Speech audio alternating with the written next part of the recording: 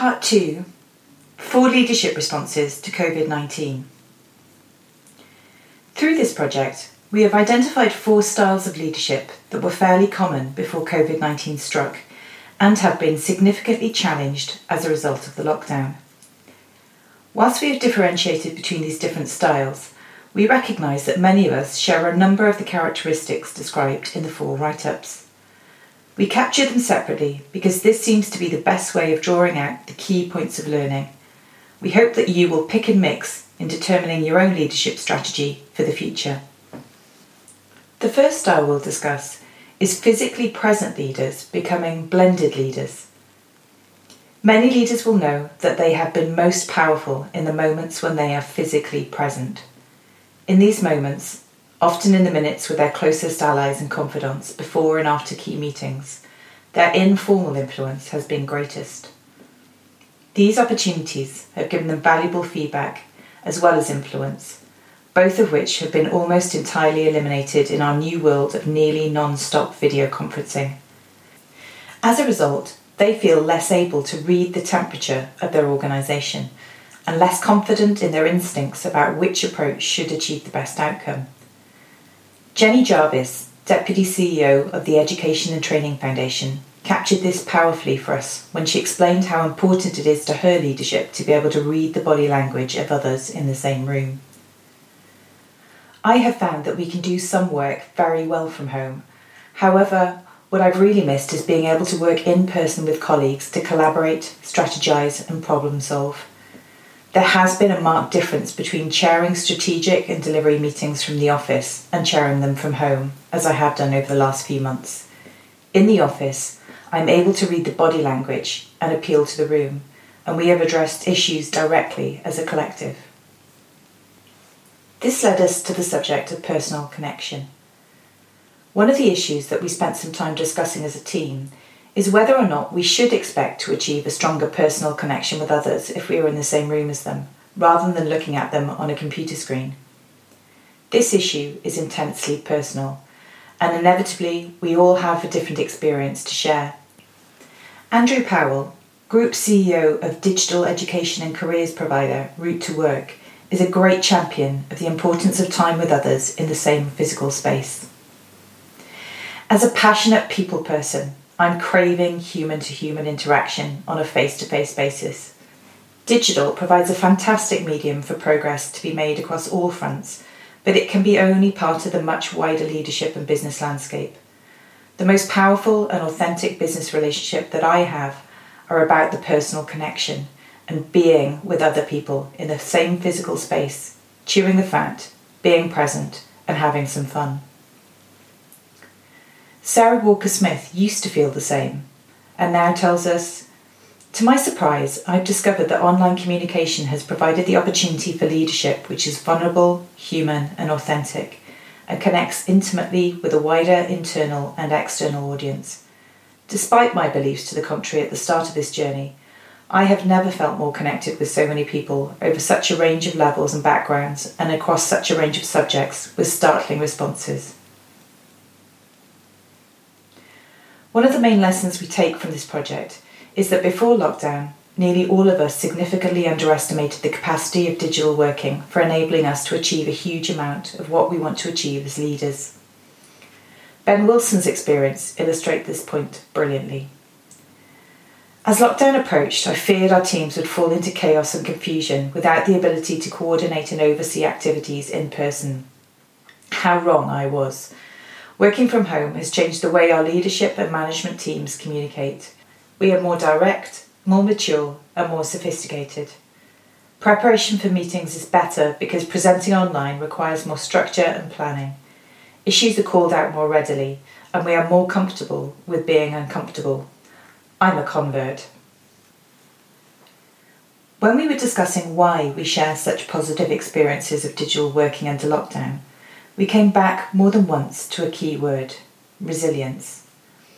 As Ben Room, CEO of Digital Mobile Spectrum, puts it, "The crisis highlights that most people are more resilient and adapt to change far better than they would have predicted.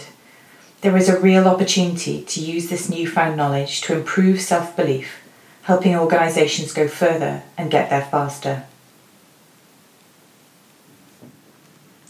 In this next section, we get practical.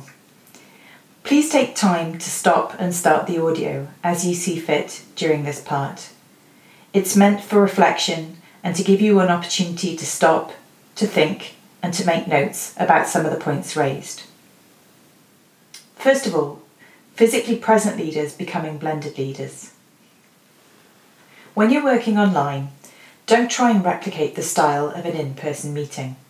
Digital meetings of boards and teams need to be significantly shorter because many of us don't feel able to draw on the energy of others when we're working online in the same way as we're able to do when we're in the same physical space. Build in time for one-to-one conversations with close colleagues running up to key meetings in order to test the temperature. Wherever you can, leave a few minutes at the end for reflection on how much you all feel you moved forward so that you get used to giving each other regular feedback.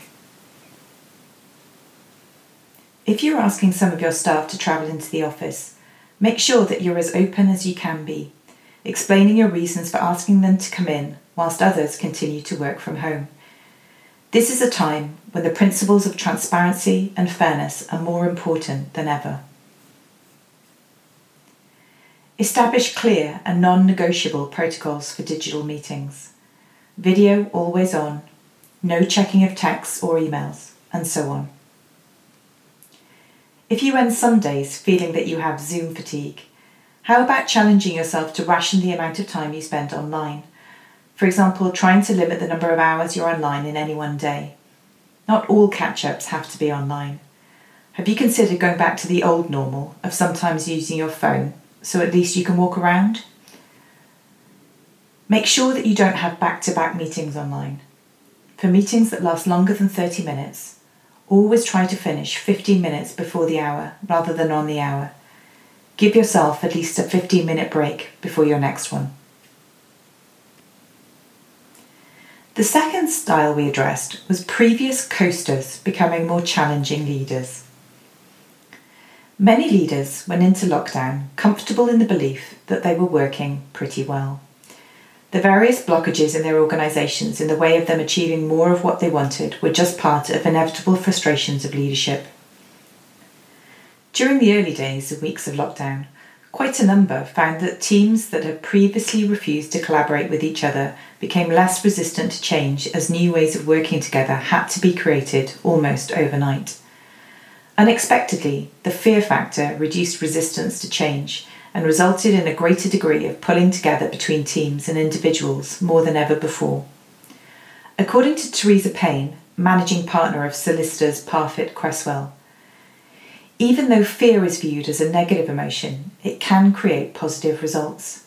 As a business, we were able to create and implement a change strategy that would normally have taken 1 to 2 years or more in less than 3 months. This is because fear enabled mindsets to shift from the mentality of change blockers and finding reasons why we should be wary of change to mindsets where anything is possible. And if there is a barrier, we will find a solution to overcome it.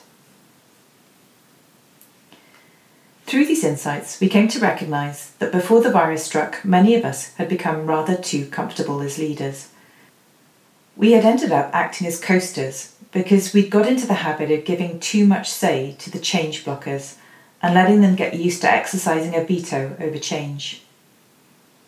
In the face of adversity represented by coronavirus, there was no choice but to drive performance with determination and keep on reminding teams that it was not an option to revert back to their old normal.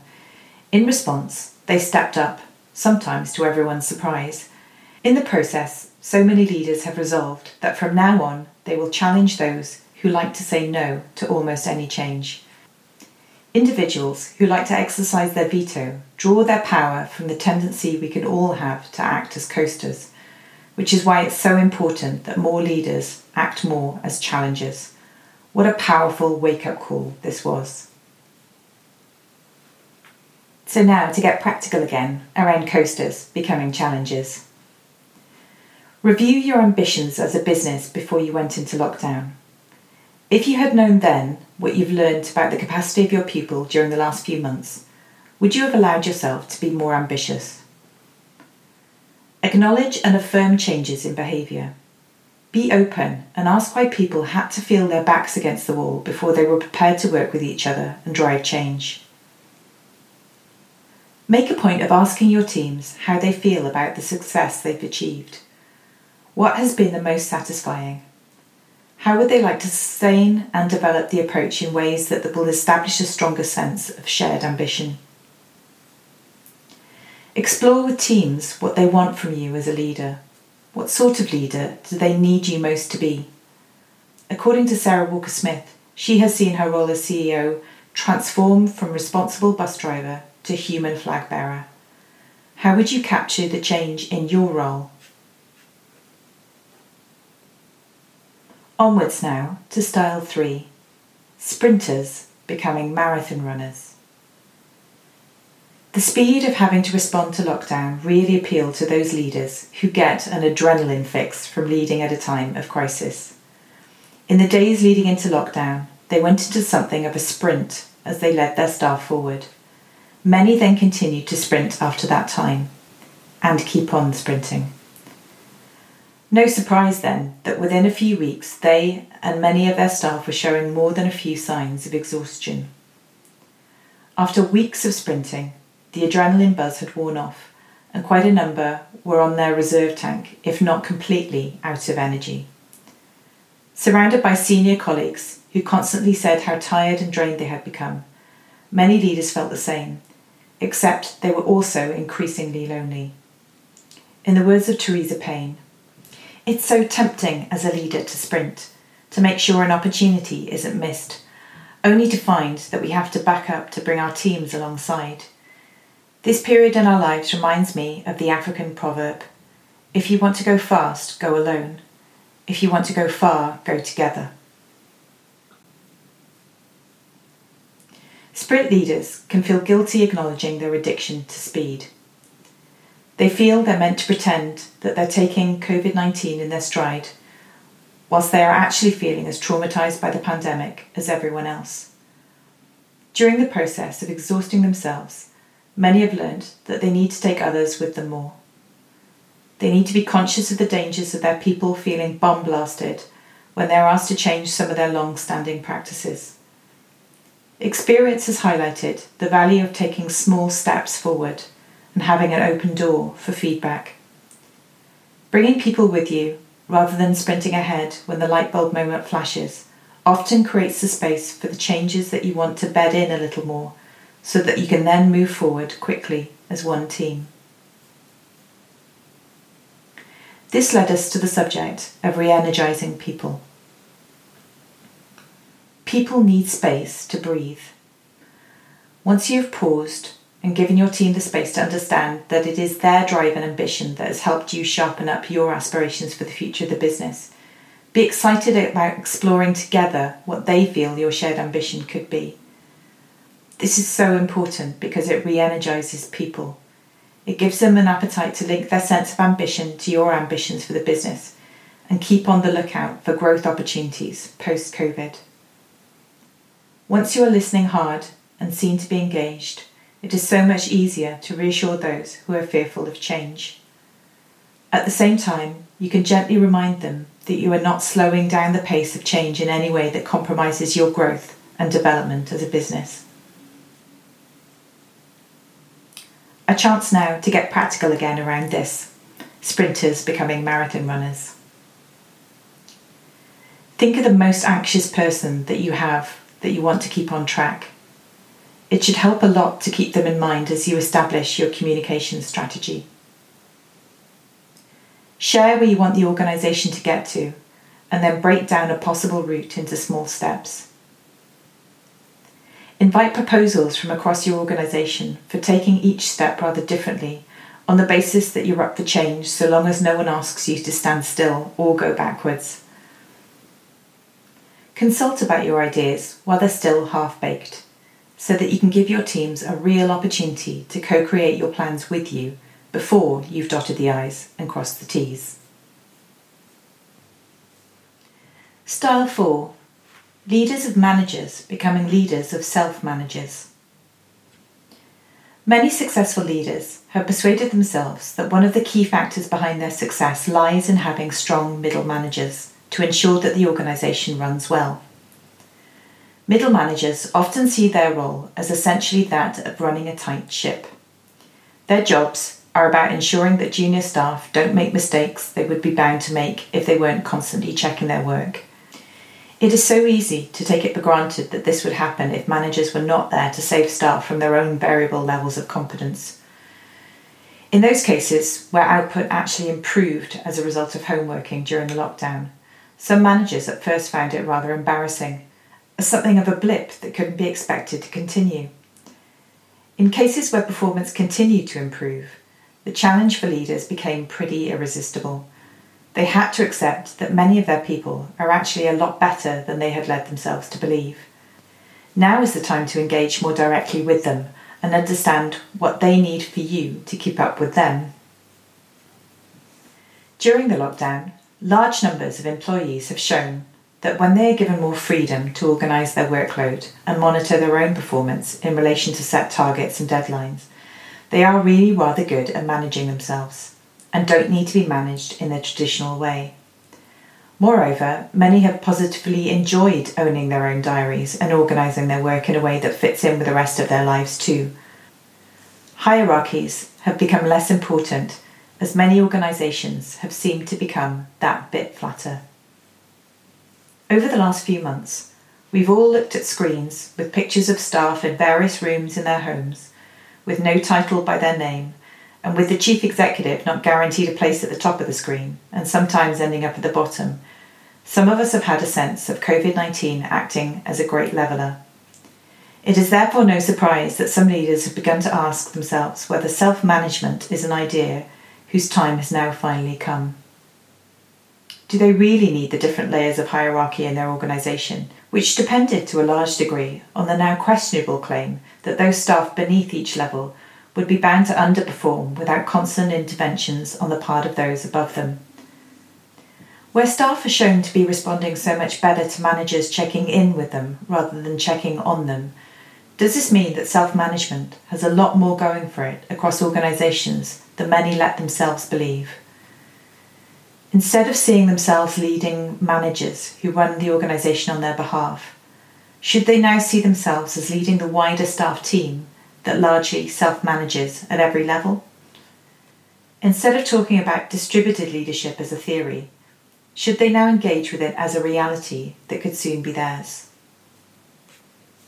Our last chance now to get practical around this section of leaders of managers becoming leaders of self-managers. Affirm the high levels of self-resilience and self-management that people have demonstrated throughout the lockdown.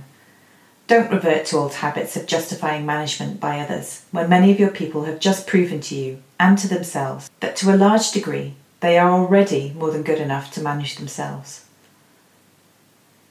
Regard yourself as leading a campaign to ensure that everyone in your organisation values their own time more highly than they've done in the past.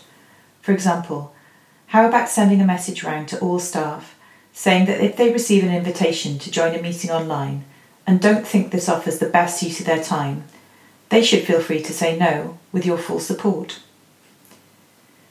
Champion the idea of staff using digital working more for initial creative idea building, so that even if most of your team become office workers again, they have every encouragement to draw together mixed digital teams in tightly controlled slots of time to generate fresh thinking. Take out unnecessary layers of management wherever possible between the top team and the front line. Then shift to measuring and rewarding outputs and watch your really good people go whoosh. Aim to hold as many meetings as possible where everyone is either working digitally or in the same physical space. Wherever you can, avoid mixing the two up.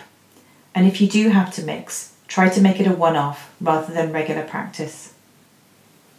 How about banning the word manager and converting this title to team coach or something similar, with an explicit brief to empower teams and encourage the virtues of self-reliance and increased resilience? If the language of the coach is a step too far for you, then at least the term team leader is less disempowering of team members than line manager. In general, staff are more likely to speak their truth to a coach or team leader than to their line manager. Consider introducing a new practice in which every week everyone in the organisation becomes a buddy with someone they wouldn't ordinarily come into contact with, just for 20 or 30 minutes, to check in with each other and ask how things are going. This is especially important where most people will continue to be home workers over time. There are so many ways you can move towards a more empowering coaching culture with some pace and without becoming a sprinter again. For example, for individual performance assessments, how about proposing that each member of staff offers up their own assessment of their performance before their coach or manager offers theirs, identifying those aspects of their work where they would like to be doing better. This can be a powerful way of people demonstrating commitment to their self-improvement. Team self-assessments could naturally build on this and encourage honest discussion amongst teams about how they think they performed collectively during lockdown. For those teams who want to continue working from home, it's especially important to ask how much they've been able to support each other since the start of lockdown, as well as comparing their ambitions and targets from now on with their pre-lockdown performance. This team self-assessment could easily provide the foundation for team effectiveness reviews, with each team member presenting their conclusions to you or another member of your top team. If a team's performance has dipped during lockdown and they haven't acknowledged this provides the perfect time to speak your truth with them.